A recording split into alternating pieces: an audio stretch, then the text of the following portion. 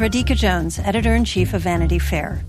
If you enjoy binge-watching the best TV shows and love hearing from the actors and showrunners who make them happen, then subscribe to Vanity Fair. Our Hollywood reporters take you behind the scenes of the year's most anticipated projects, the industry's biggest moves, and the hardest-fought awards races. From The Crown to The Real Housewives, we've got the inside scoop. As a special thank you to our still-watching audience, we're offering 15% off a yearly digital subscription to Vanity Fair. Visit vanityfair.com today and use promo code POD15. That's vanityfair.com, promo code POD15 for 15% off a yearly digital subscription to everything you want.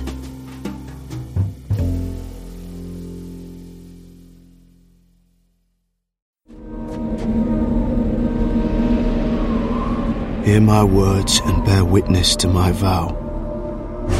Night gathers and now my watch begins. It shall not end until my death. I shall take no wife, hold no lands, father no children. I shall wear no crowns and win no glory. I shall live and die at my post. I am the sword in the darkness. I am the watcher on the walls. I am the shield that guards the realm of men. I pledge my life and honor to the Night's Watch. For this night, and all the nights to come. Hello and welcome to Still Watching Game of Thrones. I'm Vanity Fair senior writer Joanna Robinson. And I'm Vanity Fair chief critic Richard Lawson. If you are just joining us, we are counting down the top 15 episodes of Game of Thrones leading up to the final season, season 8. We are going in chronological order, 1 through 14, and then our last episode, out of order, will be our sort of like the biggest episode of Game of Thrones. This is the one. We're holding it for the end. And that podcast episode is actually going to drop on the premiere date. So you're going to have a fun day with that. But for right now, we are still in season 6. We are here to talk about season 6, episode 5, The Door, written by Weiss and Benioff and directed by Jack Bender. Which makes a lot of sense. It really does. And we'll get into the sort of why that makes sense later. Who Jack Bender is and why that matters. We are going to chat a little bit about the episode itself, and then we have an interview with Paula Fairfield, the sound designer on Game of Thrones, who makes all the noises you hear that related to dragons and White Walkers and has some great behind the scenes details from the show. But before we get into all of that, we just wanted to remind you that if you have not subscribed to Vanity Fair yet, this is something you're going to want to do before the Game of Thrones season starts. We've got a lot of great Game of Thrones content for your reading pleasure throughout the Game of Thrones season. You are not going to want to miss all the explanations we have, all of the analysis we have. You're going to really want to read that. You can go to vanityfair.com/thrones, enter promo code Thrones, and you can get a whole year of Vanity Fair. That's magazine and digital, or just digital only if you don't want the magazine. $7.50. And something I've forgotten to mention the last couple times is the amazing tote bag that comes along with it. Richard, why should people go take advantage of this promo code? Because Vanity Fair has been proven to be the best defense against armies of the undead. I've heard that if like let's say you need to prop open some sort of passageway with a thing on it, you could just shove your Vanity Fair in the door. It'll hold the door. That's exactly right. That's exactly right. That was a long road there. Okay. Anyway, go to vanityfair.com/thrones, promo code Thrones, for all your door holding needs, and subscribe. All right. So the first thing that we do anytime we talk about an episode of Game of Thrones on this rewatch podcast is I do a recap of the episode. I have only given myself 15 words to recap the episode. So here it goes. Here is my 15 words or less recap of The Door. Hodor. That's it. All right. That's my recap. Okay. Perfect, simple, succinct. Yeah. Hodor.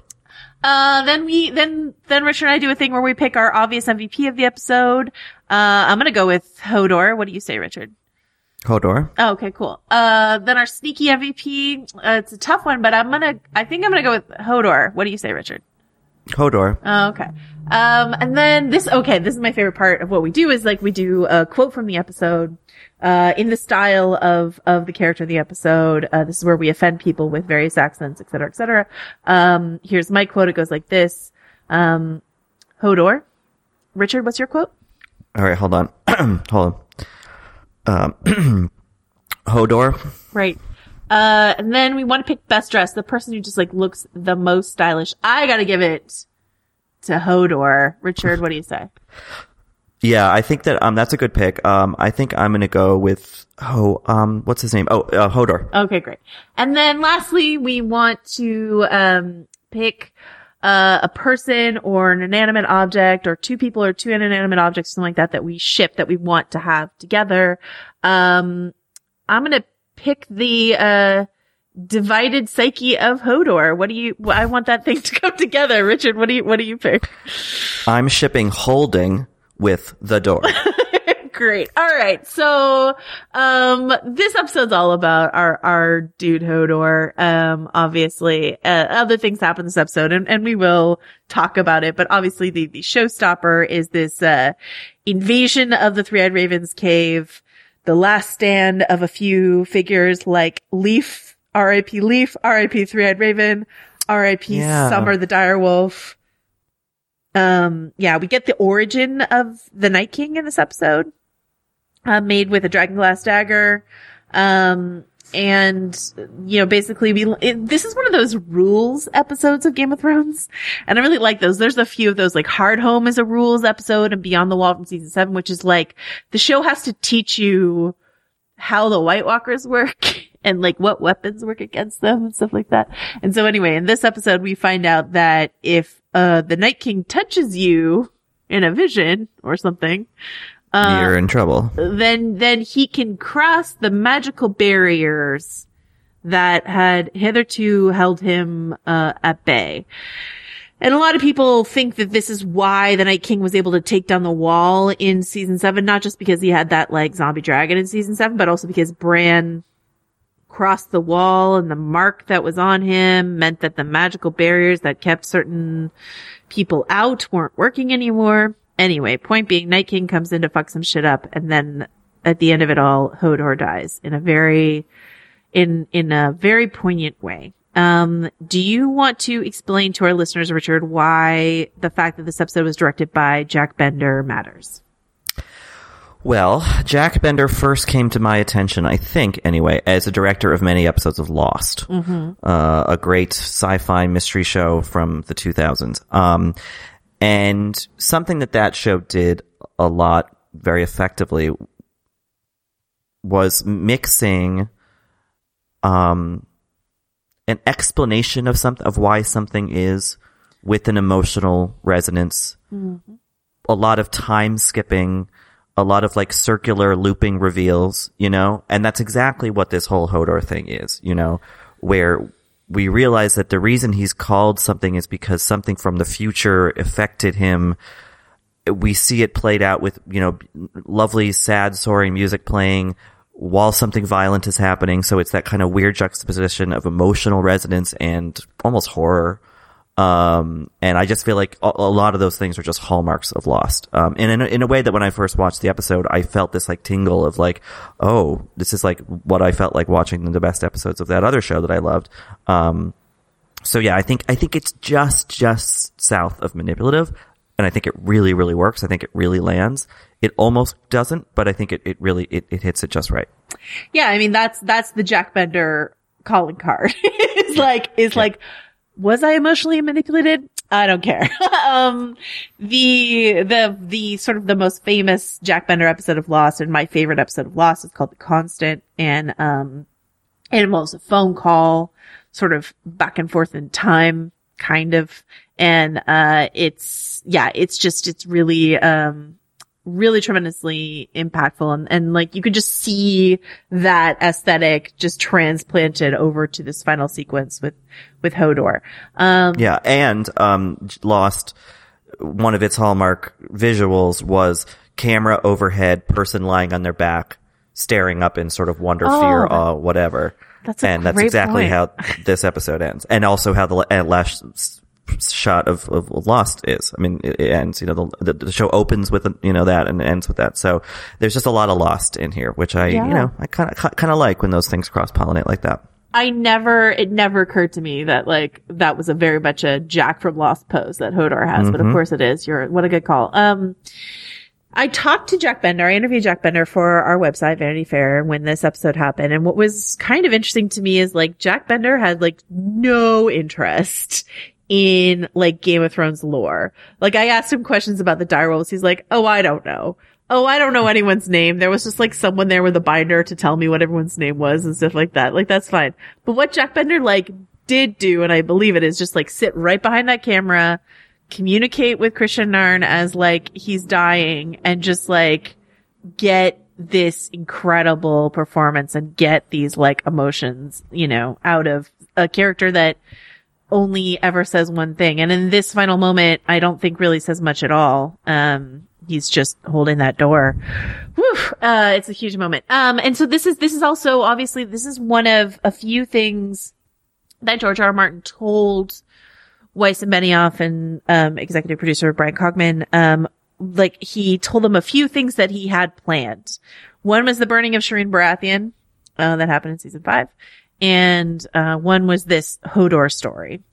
And I really feel like you can feel the George R. R. Martin-ness of this, right? It's so complicated because it makes Bran, like, it's not just like Bran is the instrument of Hodor's destruction because he was negligent about the way in which he delved into the past and he allowed for the Night King to break in and Hodor sacrifices himself for Bran. It makes him an instrument in Hodor's death in a much more active way, in the way that he like wargs into this character, a seed that was planted, from season, I don't know, 3, I think it is, like way long ago, that Bran could do this, that this is kind of an invasive thing that he does.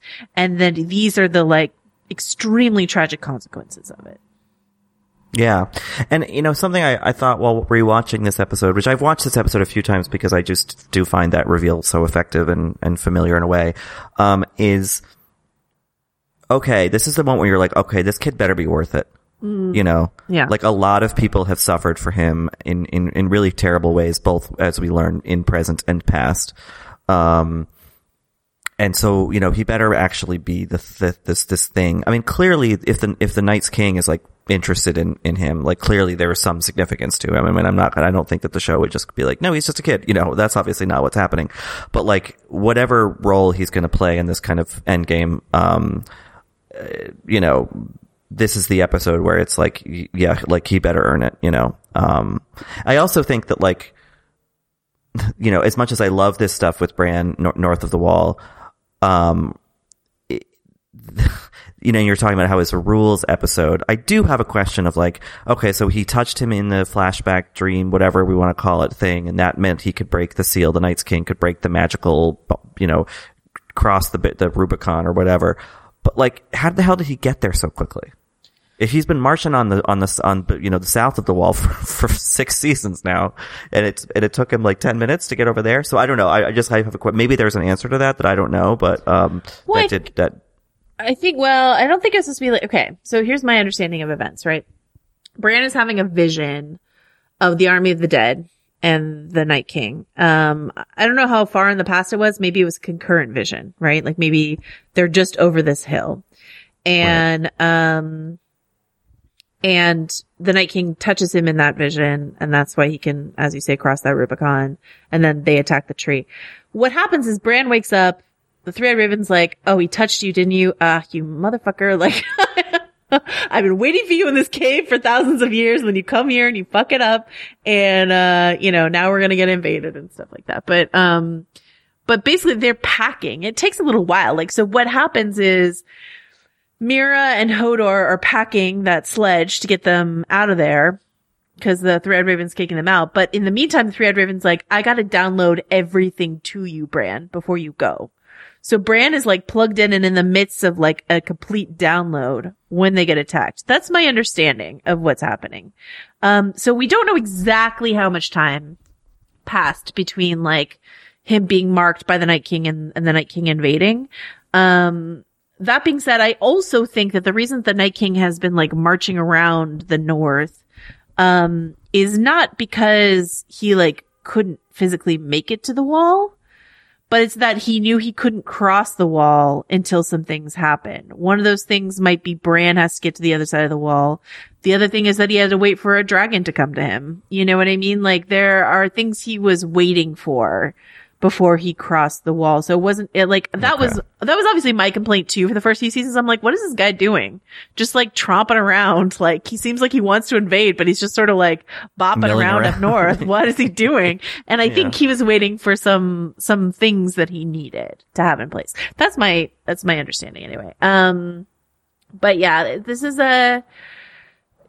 it's a big thing. A small moment in this episode that I really love is when the Three-Eyed Raven like dies, and you get this sense, and there's the Three-Eyed Raven is like an impossibly old figure, and so like he and the Night King definitely have history, not just because we saw like the Children of the Forest create the Night King, but just like the way the Night King kills him. Do you know what I mean? It's just sort of like this feels slightly personal, like at long last, But then in the past, the CGI special effects of the Three-Eyed Raven just like dissolving into the air, like wisps of burnt paper sort of thing. I just think it's really like a visually dazzling moment of the episode. Yes. Well, it was reminiscent for me of two things. One is, some of the bad wizards apparating, flying around in Harry Potter, or particularly Voldemort. Yeah.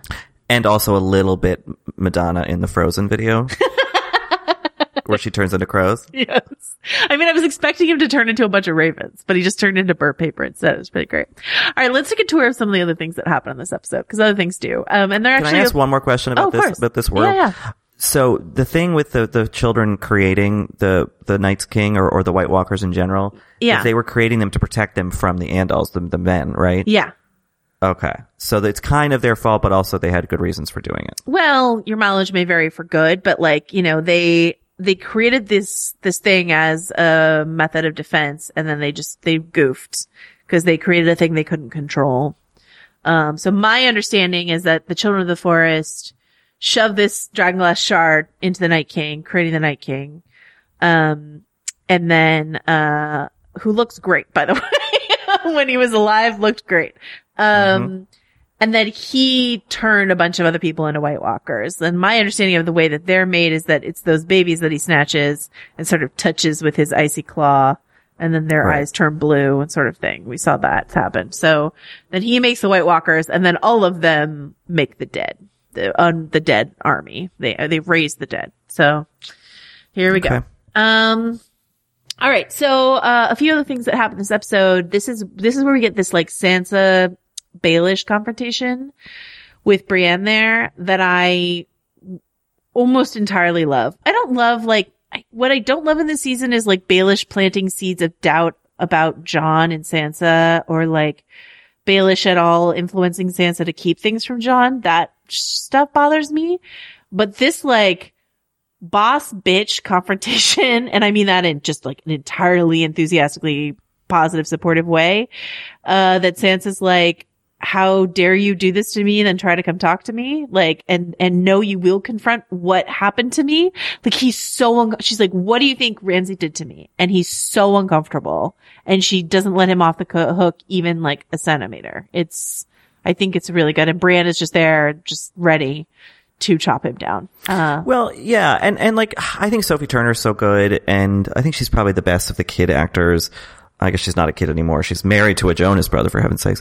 Or engaged to one anyway. Engaged. Yeah. But, Sansa's such an interesting character. She's always who I said was my favorite when I was reading the books, if anyone asked me, and I couldn't really pinpoint why. But I think you kind of see it in this scene, is that, for better or worse, George R. R. Martin, and then beyond that, Weiss and Benioff, have created this world where there are powerful women, but a lot of them seem to be sort of outliers. Like, you have to be the mother of dragons, or you have to be a witch, or like there aren't a lot of just women who don't have those sort of extra ability or whatever, who are in positions of power or authority or agency even. And we see a lot of women being horribly treated. We see a lot of rape, murder, abuse, all that kind of thing. And Sansa is one of those women. I mean, her narrative is about her sort of actualizing herself, yes, but it's also about, I think, how someone, granted, she has a lot more power than other women in this world do because of her, her family line, but also in some ways less. But, so I just think it's really interesting to watch a woman navigate this world. And in this scene or scenes like it, get a sort of moment of like, do you know what this has been like for me? Yeah. And just saying, I know that you talk slyly as if this is a game and everything, your piece is moving around the board. She's like, but like, we are affected by this in ways that like, I like when she says, I can still feel it, not like in my like poor wounded heart, but like in my body, I can still feel what he did to me, and I just think there's a real power to that. And we were talking in an episode or two ago about how this show doesn't really often have connections to like current, socio-political discourse. Here and there, a thing about shame or whatever might pop up, and we're like, oh, we could like, there's a think piece. But I feel like this is another example of a moment when, Sansa kind of making Baelish stand there as she sort of, in some ways lists the things that happened to her. That feels very relevant to today too. And maybe I don't know, kind of overblowing it or mansplaining it or something, but like, it feels like that's the power of Sansa right there, that there is this character at the center of the story. Yeah. No, I love that. I really, really love that. And like, the thing about Sansa is that, I don't think like, we talk in the fandom, we talk about something called like George's children, which are the characters that he like cares the most about and that he sort of follows throughout throughout his books, or like we definitely know he wants to like have them survive till the end game and stuff like that. And that is like Arya, Jon, Bran, Daenerys, Tyrion. I think that's it. I might have missed one, but I think that's it. Sansa's not one of them. She's like a disposable Stark to George. Not that he doesn't care about her, but like Rickon, she's not like one of the primary figures for him. The show has never treated her that way though. You know what I mean? Like for better or for worse, the show moved her into the center of the plot, just as George was like sort of exiling her to the Eyrie and like sort of moving her out of the plot. The show was like, okay, but we've got Sophie Turner and we really like Sansa and we don't want to just like sit out a season like they made Bran sit out a season, right? So like we will move her over to Winterfell. You can talk all day long about that choice and what that meant. But like what it meant is that they were like, please never mistake us. Sansa is very important to us, Right. So I think that's an interesting distinction between the show and the books. Oh, for sure. And I just want to just like clarify that like I also am totally with the complaints about the way that Sansa's treated on the show in terms of like, oh my God, there's so much brutality towards women, all that. But I think that, if that has to be in the show, which I don't know necessarily all of it had to be in there, at least there are scenes like this where there is an accounting of that, Yeah.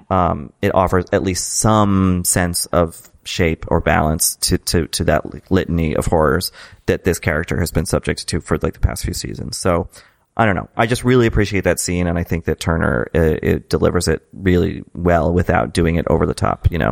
And I think in a way it's more effective than when she, lets Ramsay go to the dogs later, I agree. I mean, I don't love that Ramsay dog scene, but, I understand that it was very like healing for some people. So, that was not my fave moment. This one is definitely a fave for me. Okay.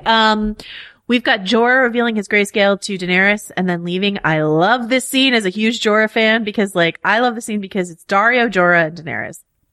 And Daenerys is like very emotional to find out that Jorah has grayscale. That plot eventually goes nowhere, which is a bit of a bummer, but like, completely Deus Ex Machina with that shit. They're like, and it's cured. Never mind. But like Dany, says goodbye to Jorah in a way that like makes it very clear that she loves him, not in like the way that she eventually loves Jon Snow, not in the way that she loved Khal Drogo, but there is love between these two.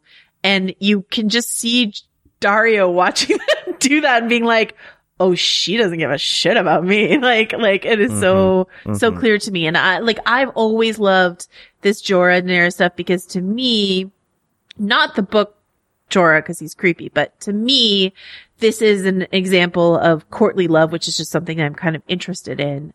I don't think that Jorah has ever been like petulant and shitty about the fact that Daenerys doesn't want to like ever have sex with him. He's just sort of like, yeah, I get it. But I'm here for you. And I don't know. I really like that for some reason. No, totally. It's well acted. Yeah. By them. And speaking of stuff in Marine, can we talk a little bit about how this Red Priestess Kinvara? Yeah. And how it's like, oh, so like I was thinking Melisandre had her like whole style to herself. She was basically in her uniform because the other ones were wearing the exact same thing. I think that's a really funny detail of like, oh no, they all dress like exactly the same and style their hair the same and look the same and like have the same makeup. Like, I know the bell sleeves on the red, like slightly shiny robe with the the half up hair, Kinvara, and then, we see one later in season 6 as well. And they're all pulled their look out of the same style book. It's absolutely true.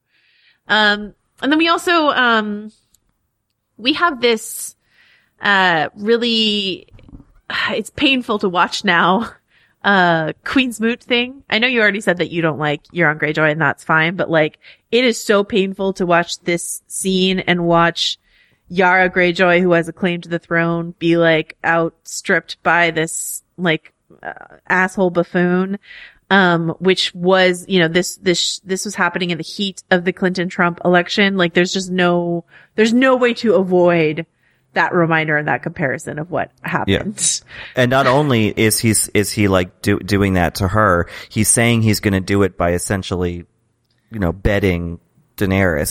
There's an extra component of like shitty male chauvinism there. Yeah. And maybe as part of the reason why I don't like Euron as a character, and I don't mean because he's a bad guy, I mean because I don't like the way he's drawn, I guess. But I think that Yara remains a compelling character, and it's a good performance by the actress whose name I don't know, but what's her name? Oh, but Gemma Whelan is I think really good as Yara too. So yeah. She's great. And this is a great Alfie Allen scene. All scenes are great Alfie Allen scenes in my mind. But this is a great, Theon supporting Yara here. And then just immediately being emasculated. This is just like 2 steps forward, 3 steps back, always with Theon Greyjoy. So, so there's that. And then we've got like this other thing that is like fantastic in this episode, which is the whole players plot.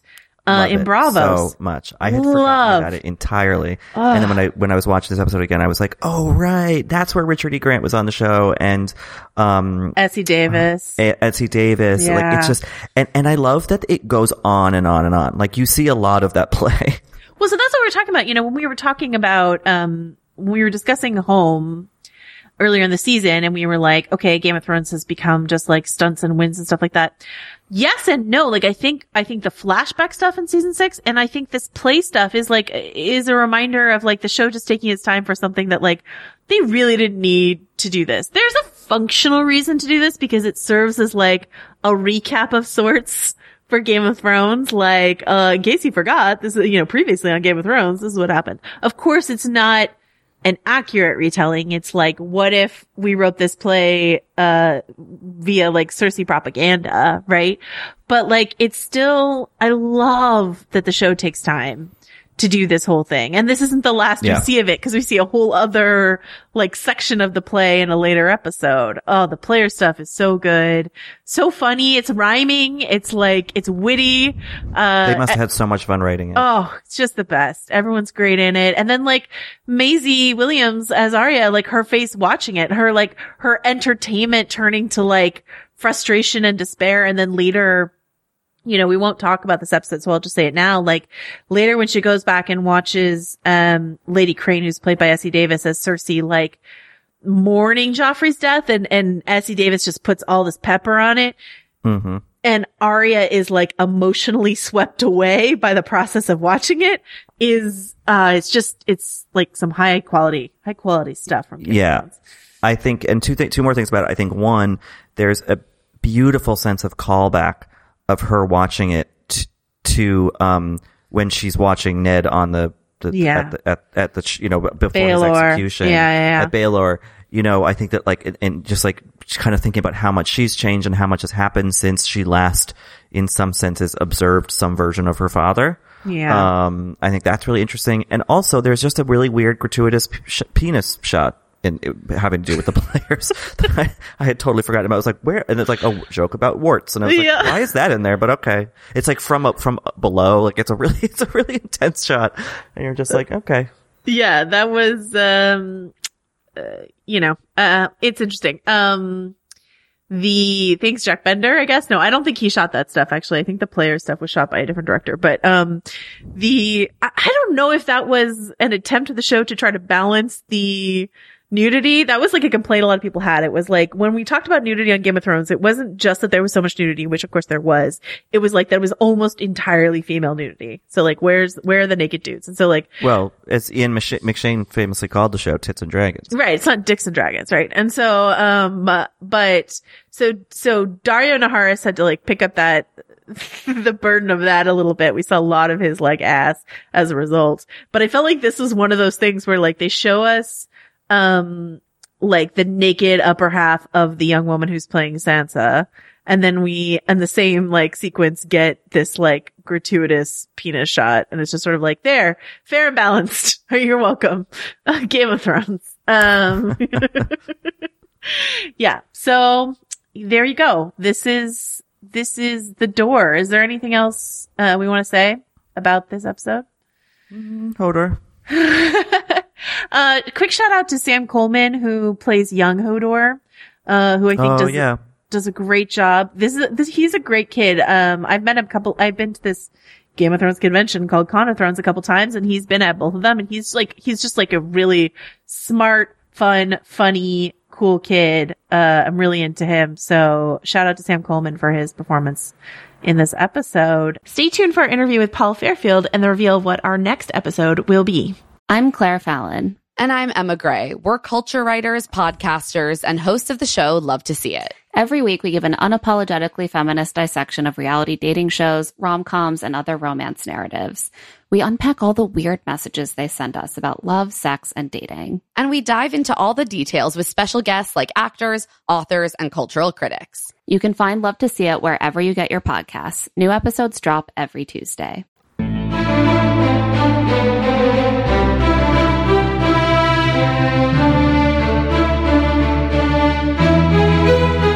Okay, hello, Still Watching listeners. In a tragic twist of George R. R. Martin-esque fate, this interview that I did with the amazing Game of Thrones sound designer Paula Fairfield in her beautiful studio that is beautifully soundproofed and has lovely acoustics somehow developed this weird hiss on the back of the track. So it kicks in halfway through this interview, but Paula has such fascinating things to say that we decided to go ahead and keep the entire interview in this episode anyway. We did our best to strip out the hiss. It's only noticeable and rough for like a little bit of the interview, but we left it in just because we didn't want you to miss out on any of Paula's insights. So here's an interview with sound designer Paula Fairfield that could, let's be honest, sound a little better. We are joined today by sound designer Paula Fairfield. Hello, Paula. Hi. We are in your studio, Yep. where the magic is made for Game of Thrones. And my dog Tazzy is walking around. He insisted on being present. Tazzy is important to the sound design process, I think. Absolutely. For those listening who don't know what a sound designer is, can you break it down for us? It's it can be different things, and people use it in all different ways. The way I use it is for world building and literally like the designing of sounds, you know? Things that sonically embody ideas in the stories that we tell. And that can be lots of things. It can be individual sounds. It can also be ambiences. So, which is what I mean when I say world building. Yeah. So, that's how I think of it. Yeah. You know, people use it in different ways, but for me, that's how I approach it. So in the larger sound department at Game of Thrones, as you apply this world building technique, what is your particular specific role in the whole process? My role is resides in sort of the fantastical, so the kind of crazy elements, the dragons, of course, the White Walkers, whites, there have been dreams that I've done. The warging I designed, so it's an element that goes in. Stuff like that. And then, just all that kind of crazy stuff, the walls falling, those kinds of things. I mean, there's a lot of kind of fantastical elements to the show. Yeah. And so that's your area of expertise. Yeah. So if people are familiar with the sound of a shriek of a dragon or the scream of the undead, something like that, that's all you. That's Paula Fairfield. That's my jam. That's your expertise. All right. And so you mentioned a lot of ice-based objects. Do you do you do dragon fire? Do you do all fire? Did you do the wildfire? No, I didn't do the wildfire. Okay. So I do kind of the way we break it or break up the work, because it crosses and touches each other, the different kind of sections. I do kind of all things dragon and things that dragons touch. Okay. With regard to the White Walkers, the icy bits, the weather, and not the necessarily ambiances, because Brad Katona does that. He does that and all the effects. But I do kind of the crazy stuff when it starts to churn up and that kind of thing. Kind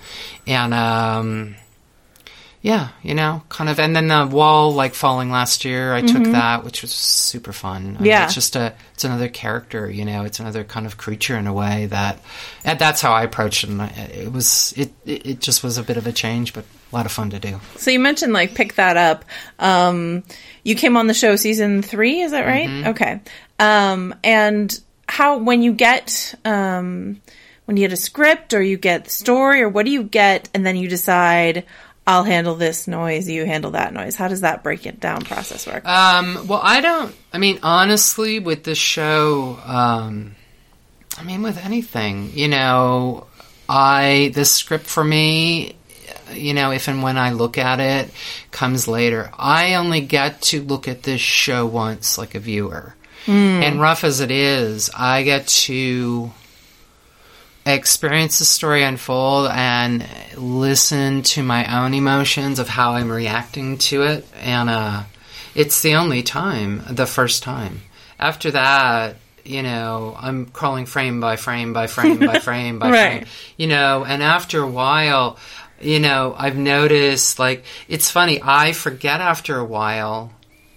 I'm so focused on the parts that I'm thinking about and the adding as part of my contribution to the show. Yeah. I forget what's going on in the story. Right. You're too close to it. It's crazy. And when they start, playing trailers, everyone goes crazy over a certain thing that's happening.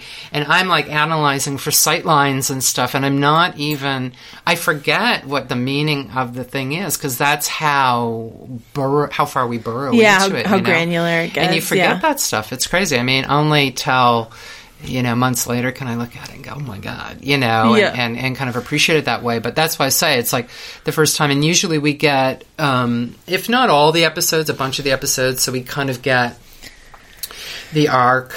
For me, it's the arc of the show, if I'm thinking about the dragons, what are the dragons doing? What's the craziest scene in the season? Right. And that's what you one of want my to things, do. because I have to have thought about enough material that I don't design myself into a corner. And I know the range from 0 to 100, what the ends are that I have to sort of think about when I'm thinking about it, because there's, kind of different arcs going on. And so being able to see, it doesn't happen on most shows, but in this case it does because of how it's shot and everything. Being able to see it and kind of get a general sense of what they're doing, what they're thinking about, I remember for season 7, I got all the episodes together, and I almost passed out when I saw it. And it was a very early animatic of the ice dragon blowing blue fire, and I thought, I knew kind of, it was so rough I didn't get the full extent of it, you Yeah. know? But I knew that was a thing, and it started me thinking the process. And the longer I have to allow it to roll around, and, you know, I go through moments of absolute panic, and I'm, you know, looking for things and thinking of things, but that's when you find all the good stuff. You know, you start kind of,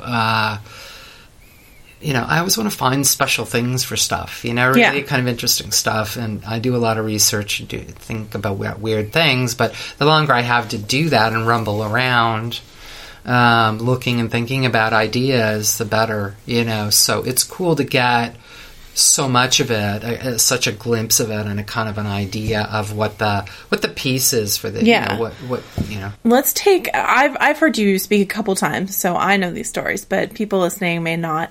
Can we talk about, since you came on season 3 to now season 8, the evolution of the dragon noise? What has gone into that sound library? What sounds would people be able to identify? When did you grow it? How did you grow it over the years? They went from like teens, basically, when you got them. Toddlers. Toddlers almost. Yeah. Season 3, to these, you know, big, beautiful beasts. You know, it's a funny thing. I mean, I don't know that anyone anticipated that this would have this odd element to it, where you've got these creatures that transform and grow up in our homes with us, in our, you know, this Game of Thrones world. You know, I don't know, you know, it became apparent to me kind of between 4 and 5 how special it was. And so I didn't plan ahead that far initially, but I wanted to, I could see how emotive they were, and that there was sort of these range of emotions that they were setting up that were so integral to the story. I mean, think of the plaza scene, I'm thinking in particular. And in my own personal, like when Daenerys gets rescued in the middle of the plaza scene, which scene? The plaza scene when it looks like she's giving him away. Oh, yeah. Mm-hmm. Yeah, which is in episode 4. And the full range of emotion from happy, you know, to sad, mommy, where are you going, to listening to her be dissed by the bald dude, to venging mommy. It had everything. And for me, in my own personal life, I was in a place where I needed that. So part of it was understanding that the emotion was part of the story, and part of it was me needing to express myself and not knowing how, because I just had lived through the deaths of 3 of my family members. My sister had only started, like, passed a couple of weeks earlier, and I found myself when I came home, and I didn't see anybody for about a month, and I started that scene, and I realized at some point the poetic beauty of the fact that my job then was to play with dragons. In this moment when I was so crushed, and I was actually at that point still very numb. I couldn't. So I was very numb, but I was inside breaking, and I needed a place to put all this stuff, and here was the scene that had everything in it. And so began my trek for sounds of emotion, and I started to realize that in the past I had used, when I did Predators, I used, and I had done this many times, used a base of human sound that would give a shape that I wanted, and then attached animal-based sounds to them, manipulated them, and then blended them. So that was sort of the way I approached that. And I'd thought about it, but I had realized that, and maybe I had become more cynical as years passed, that it's very hard for us humans to emote freely. You know, we hide things. We close our own voice. We change it and hold things back. But when animals emote or make a sound, it is pure. They don't have an agenda. They don't have, like, they're not worried what someone else is going to judge them or their voice or how they're looking. You know, it's pure. And that, you know, I started to think about these things and then started listening, because I had set before me a job to create this emotional kind of palette, and started looking for sounds that could do that. And that led, you know, and then, you know, so that's kind of the beginnings of that. And it ended up being, I mean, you know, I never want, you know, part of my thing, I've been asked before, you know, could you play that sound and point out the sounds that are in it? And the thing is that my absolute thing is that you never hear the sounds that are in it. That's the point. The point is that they're now blended so much that they now are, you believe this creature makes this sound, and you're not thinking about all the elements that are in it. So that was my task, was like, could I do that? Yeah. And it, you know, it's been a long process of learning and experimenting and what works. Sometimes I felt I've been better at it than others.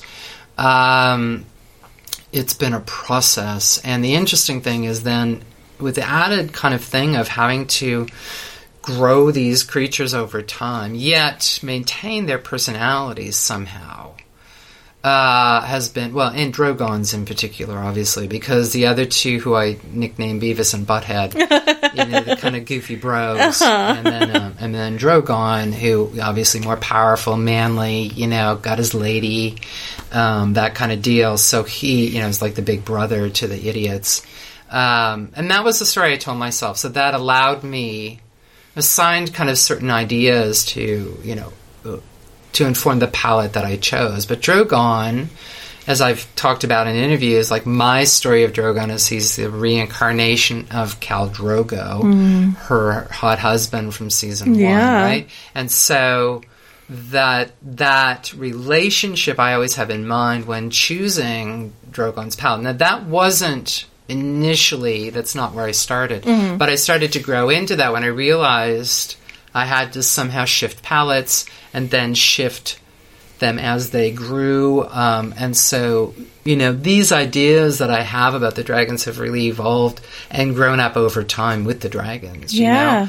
And you can only get away with pitching stuff down so much before things fall apart. So, you know, I could pitch a little from season to season, but I always had to find other sounds. The cool thing is when you pitch them down, they start to take on you hear other elements of the sound, and so then they start to blend in where you can round them out with lower sounds.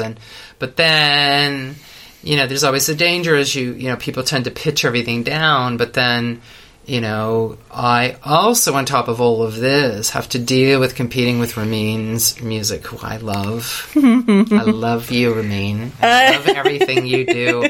And I'm sure Ramin has the same feeling. You know, I say it's the ultimate battle of fire and ice, because we occupy the same territory. Right. We both are doing our best to help tell the story. And I have to be very cognizant of giving Matt a number of frequencies to play with so that we can penetrate Ramin's growing wall of music that's so gorgeous and yet so difficult. And the thing is, if I don't think of that, things disappear. And things do disappear anyway, but it's like, I want to keep kind of the viscerality going as much. So you keep that experience, and you keep having that, and it's like a part of the story. But, you know, Ramin and I have to, well, and all the other sound that's going in, right? We all have to kind of compete for that space. And, you know, Matt and Anna Lee Blank, who's the other mixer that works with Matt Waters, they have this, like, insane task of having to, you know, mold all this and find place in the sonic realm for everything to live, and so that we get the best experience of the story, you know, that Dan and David are trying to tell. So it's like this very complex thing. I mean, this is the way all, you know, shows are covered, but in our case, you know, we've got these kind of extra elements that are really important to the story that have to poke through, and so it's just this constant, shaping and stuff. So in terms of animals that I've chosen, I mean, certainly at the beginning, the palette was smaller things. And, there's all kinds of stuff. There's a couple of larger kinds of birds. There's dolphins. There's, oh my God, there's seals. There's all kinds of things. I mean, there's lots of things, and there's just little bits of things. And when I choose a sound that I like, I'm really careful about snipping off the parts that give it away as to what the source is, because Sure. I don't want you to go, did I just hear a pig? Because it's really interesting when you start to go in and you play with stuff. There are telltale things that is absolutely, that's a goose. There's something about it. And so if you've got, I'm really careful about choosing the parts and getting rid and shaping them so you don't know where they started, Yeah. And then I'll process certain things. I'll layer stuff up and process certain things. I use tremolo a lot. I use clip gain and do weird things to kind of create holes and spaces for things to come through and play with frequency. So there's all kinds of stuff to kind of shape this creature. And I think also about the physicality all the time. So in the case of the dragon, all the things, those nasty yellow teeth and the lips and the drool and the nostrils. But also the other really important thing to the dragons are their body. And like those fins on the back, right? The fins, the thorns now, as they got bigger, the skin and the way it moves, and then the wings, which of themselves, as seasons passed, became a little engineering thing of their own. And this season, I did kind of a 2.0 of last season's design, which changed because they got so much bigger. And I really am happy with where they're at. Because the physicality of them says so much more, and people get really hung up on the vocals and forget that they move and all these other parts, and it's to give the kind of whole sense of their beings. You want to feel them as much as you can, and that so it's like a lot of different stuff. So it's breaking all these things down into little pieces and then finding the emotion stuff that tweaks us, that pulls your heartstring a little, or Yeah, and so you get to give kind of this performance for these three integral characters at minimum, not to mention these other things. I'm thinking of the scene where Daenerys goes and approaches Drogon, and Viserion and Rhaegal are behind him at Dragonstone right before they go fly north of the Wall. And this is the last time that the family's all together, right? Because Viserion doesn't come back from beyond the Wall. And there's this moment where the two brothers, Beavis and Butthead, as you called them, are sort of snapping and hissing at each other. And this very it seems almost intentional. Anytime a show sort of draws attention to a character and why you love them, especially Game of Thrones, you should get worried that they're gonna die, So there's this really cute brotherly moment. Is that something that how does that come together? Is that in the script? Do you get notes? I look at it, and the thing is, in my quest to bring you as a viewer for my contribution to the threshold of believability, it's all about the detail. It is that for all of us. That is what Game of Thrones is all about. It's a delicious meal with so many strands and flavors and tastes, right? And it's all about its viscerality, both visually and sonically, so that you feel that you're part of it. Yeah.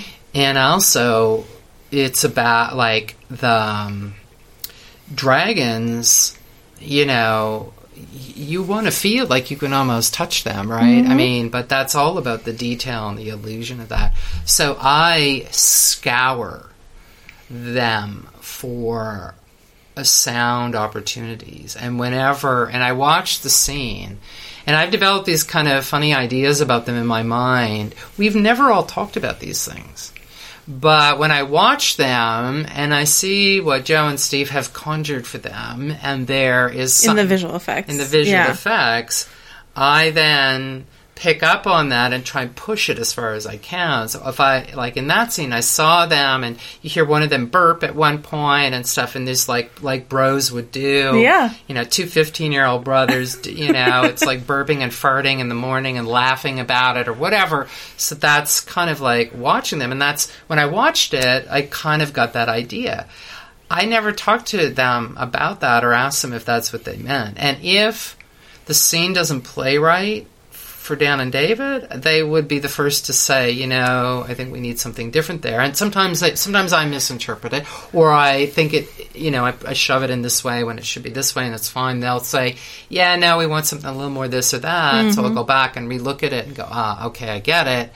And I see the direction they're going with it emotionally, you know, and they're, you know, the kind of play. What kind of emotion might they attribute to a dragon? Would they say, what kind of descriptive, more, what? It depends on what the scene is. Sure. You know? Like in that case, they might say, you know, more playful or something. I mean, that wasn't a note that I got because I picked up on that's what they were.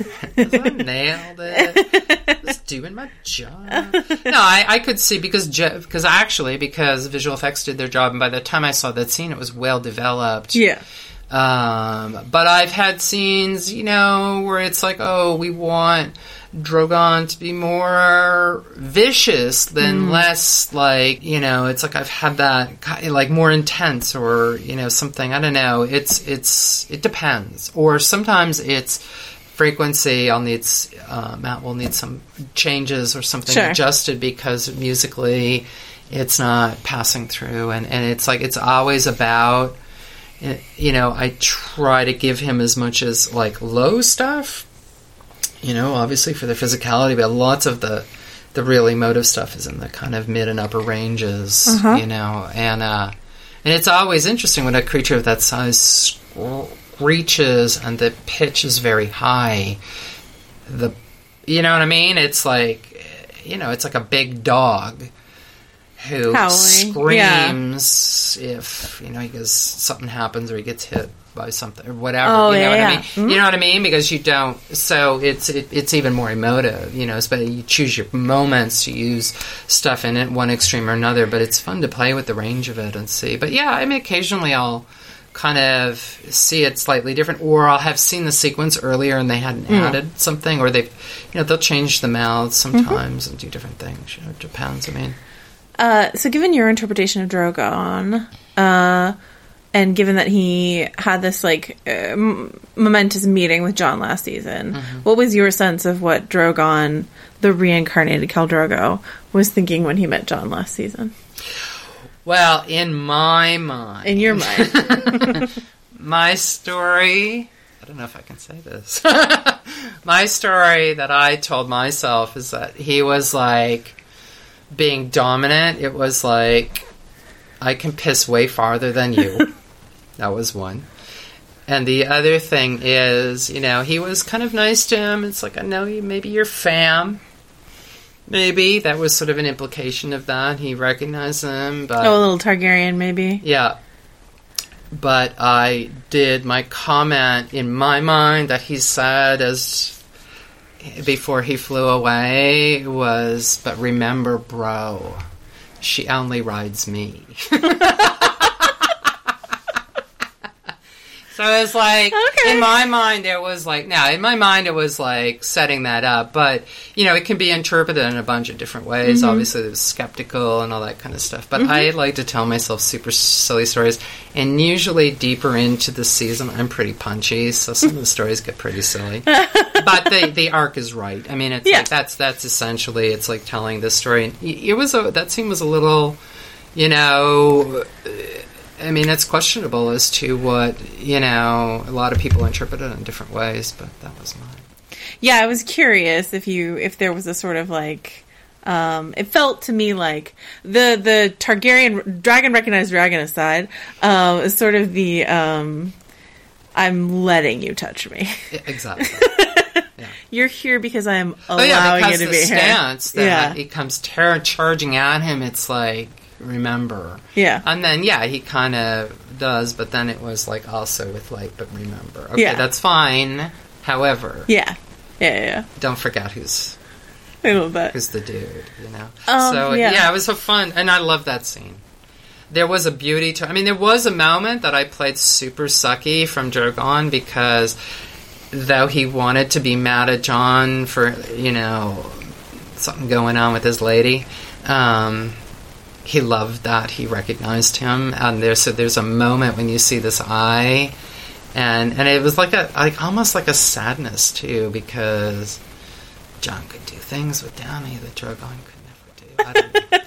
No, I had a whole thing going on.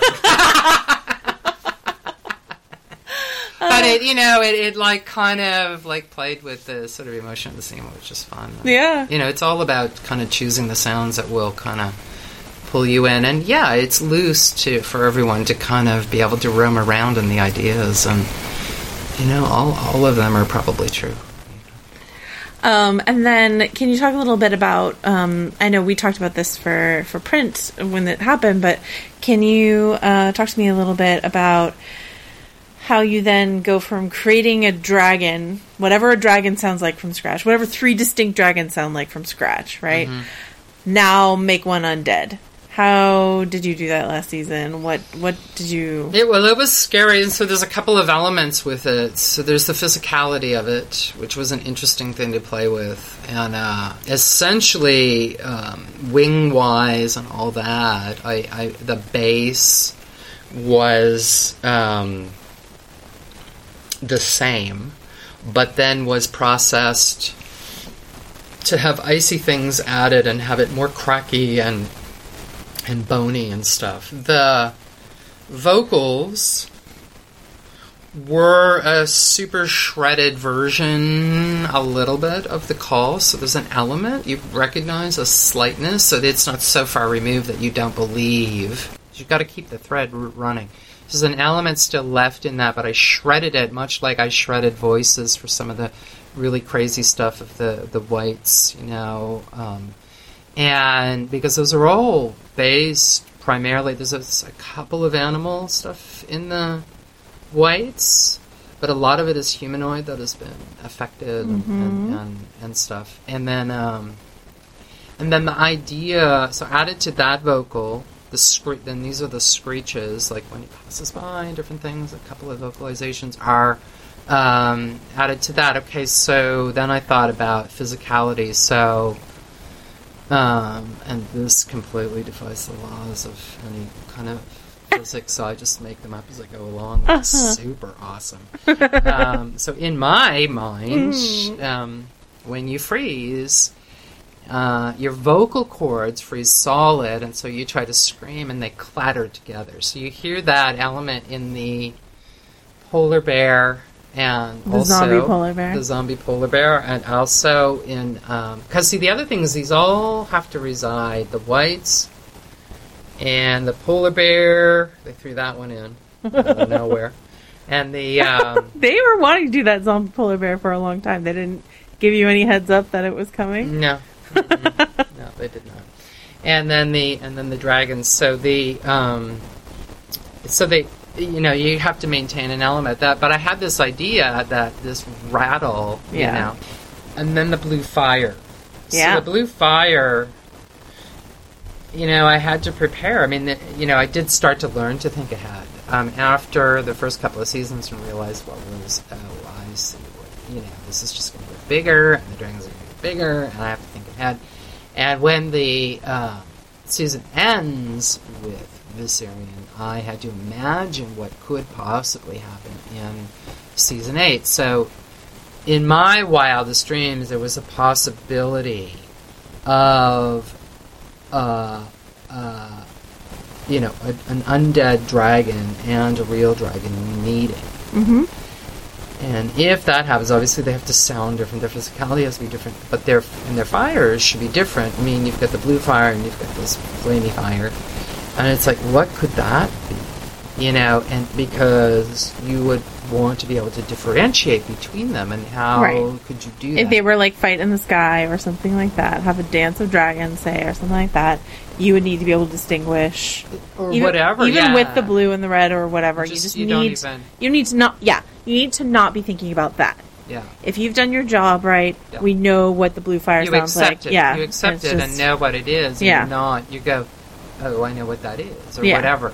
So, and that one isn't going to get lost from the other. So, I started thinking about kind of crazy, and usually when I've got something really wacky, I try to think of the craziest thing I can think of first, and then reel myself back, and then they reel me back more to reality. Okay.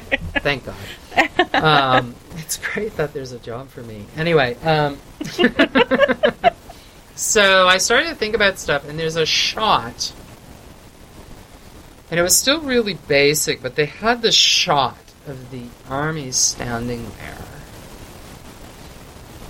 there, silent, and those little frozen I really wish mouths. people listening could have seen the zombie face you just made.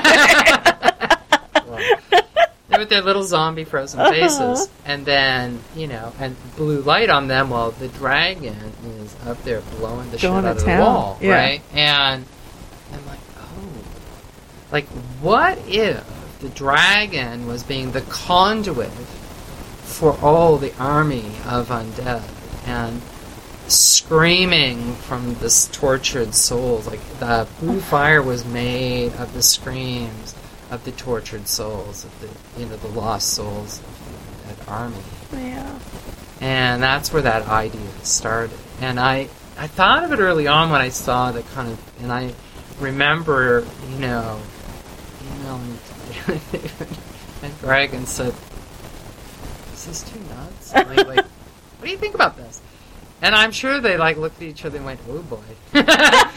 But they were like, sure, as they do, allow me to try it, I just wanted to make sure that this wasn't that they were willing to peruse something kind of really kind of nutty. Yeah.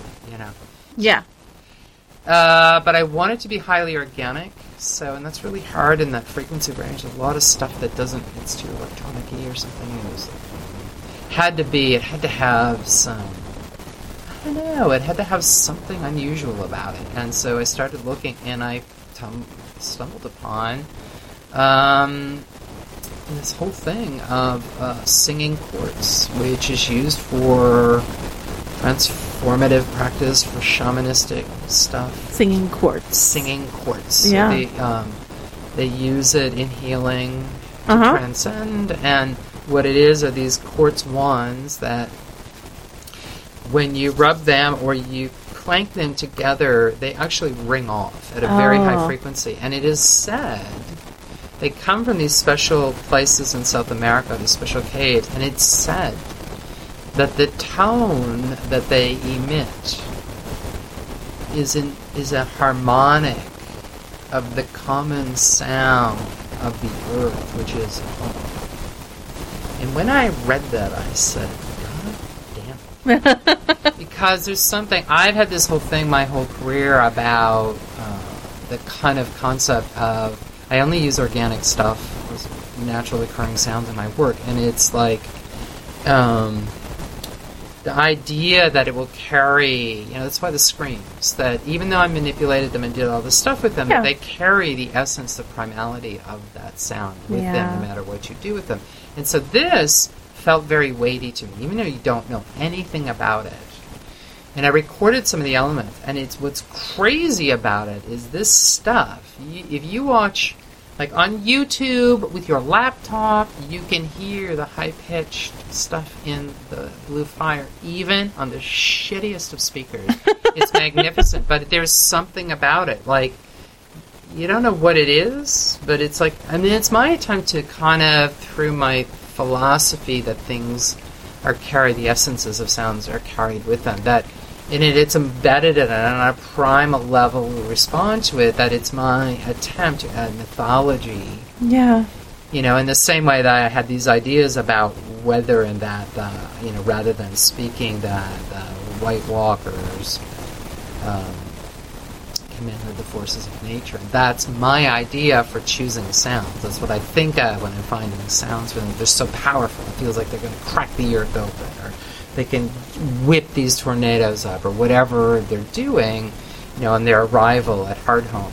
It's like you think of freaking mountains are going to split open, right? Yeah. And that's them commanding the forces. They're beyond language. So it's like that power mythology. You feel a mythology. There's an ancient power in that. And I was trying to find something, that element in the Blue Fire. And I felt very good about it. I don't know. I mean, I thought it was a kind of cool element, and it did what it did what it needed to do. It needed to compete with the falling of the wall. It needed to compete with the music. It needed to translate this idea of this shrieking and the coldest of cold sounds, iciness that is so cold that it's hot, and then it melts this wall with all this stuff. Yeah. Well, there's also in season 7, there's also, I think we get like the first real scream from a white. One of when they're pinning down one of those falling apart whites, and it screams loud enough, like through the canyons and whatever, that it's, I don't know, Sire can hear it or something like that.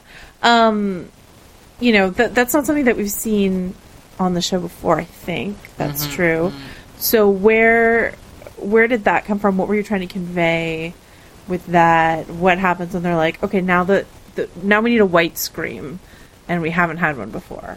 Do you know? Like the kind of idea, because it's connected with the White Walkers, like remember at Hardhome when Jon fights, and when Samwell kills him, that kind of like it explodes into ice, to shards, to powder. Yeah. And gone. Yeah. The vocal is like the equivalent of that. Okay. So the dead, the soul, the shredding to nothing. Yeah. And finding some sonic equivalent, but that also but it's the shriek also. There's a horror to it. Yeah. So that was kind of what I was trying for. Yeah. And then when you have something like the Night King, which is this huge antagonist of the series, but this is not a character who speaks.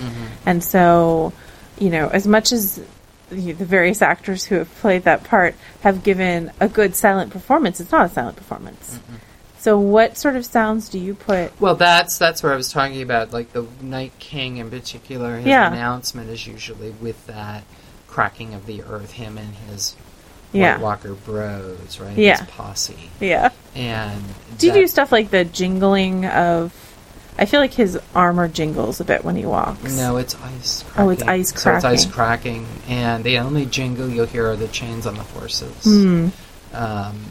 But it's... So in season 3, when I had to deal with the White Walkers, and we were trying to deal, it's like, do we use language? Like, David Peterson has created scruff language. Yeah. And, crackling ice, I think. We tried it. Yeah, and it just didn't...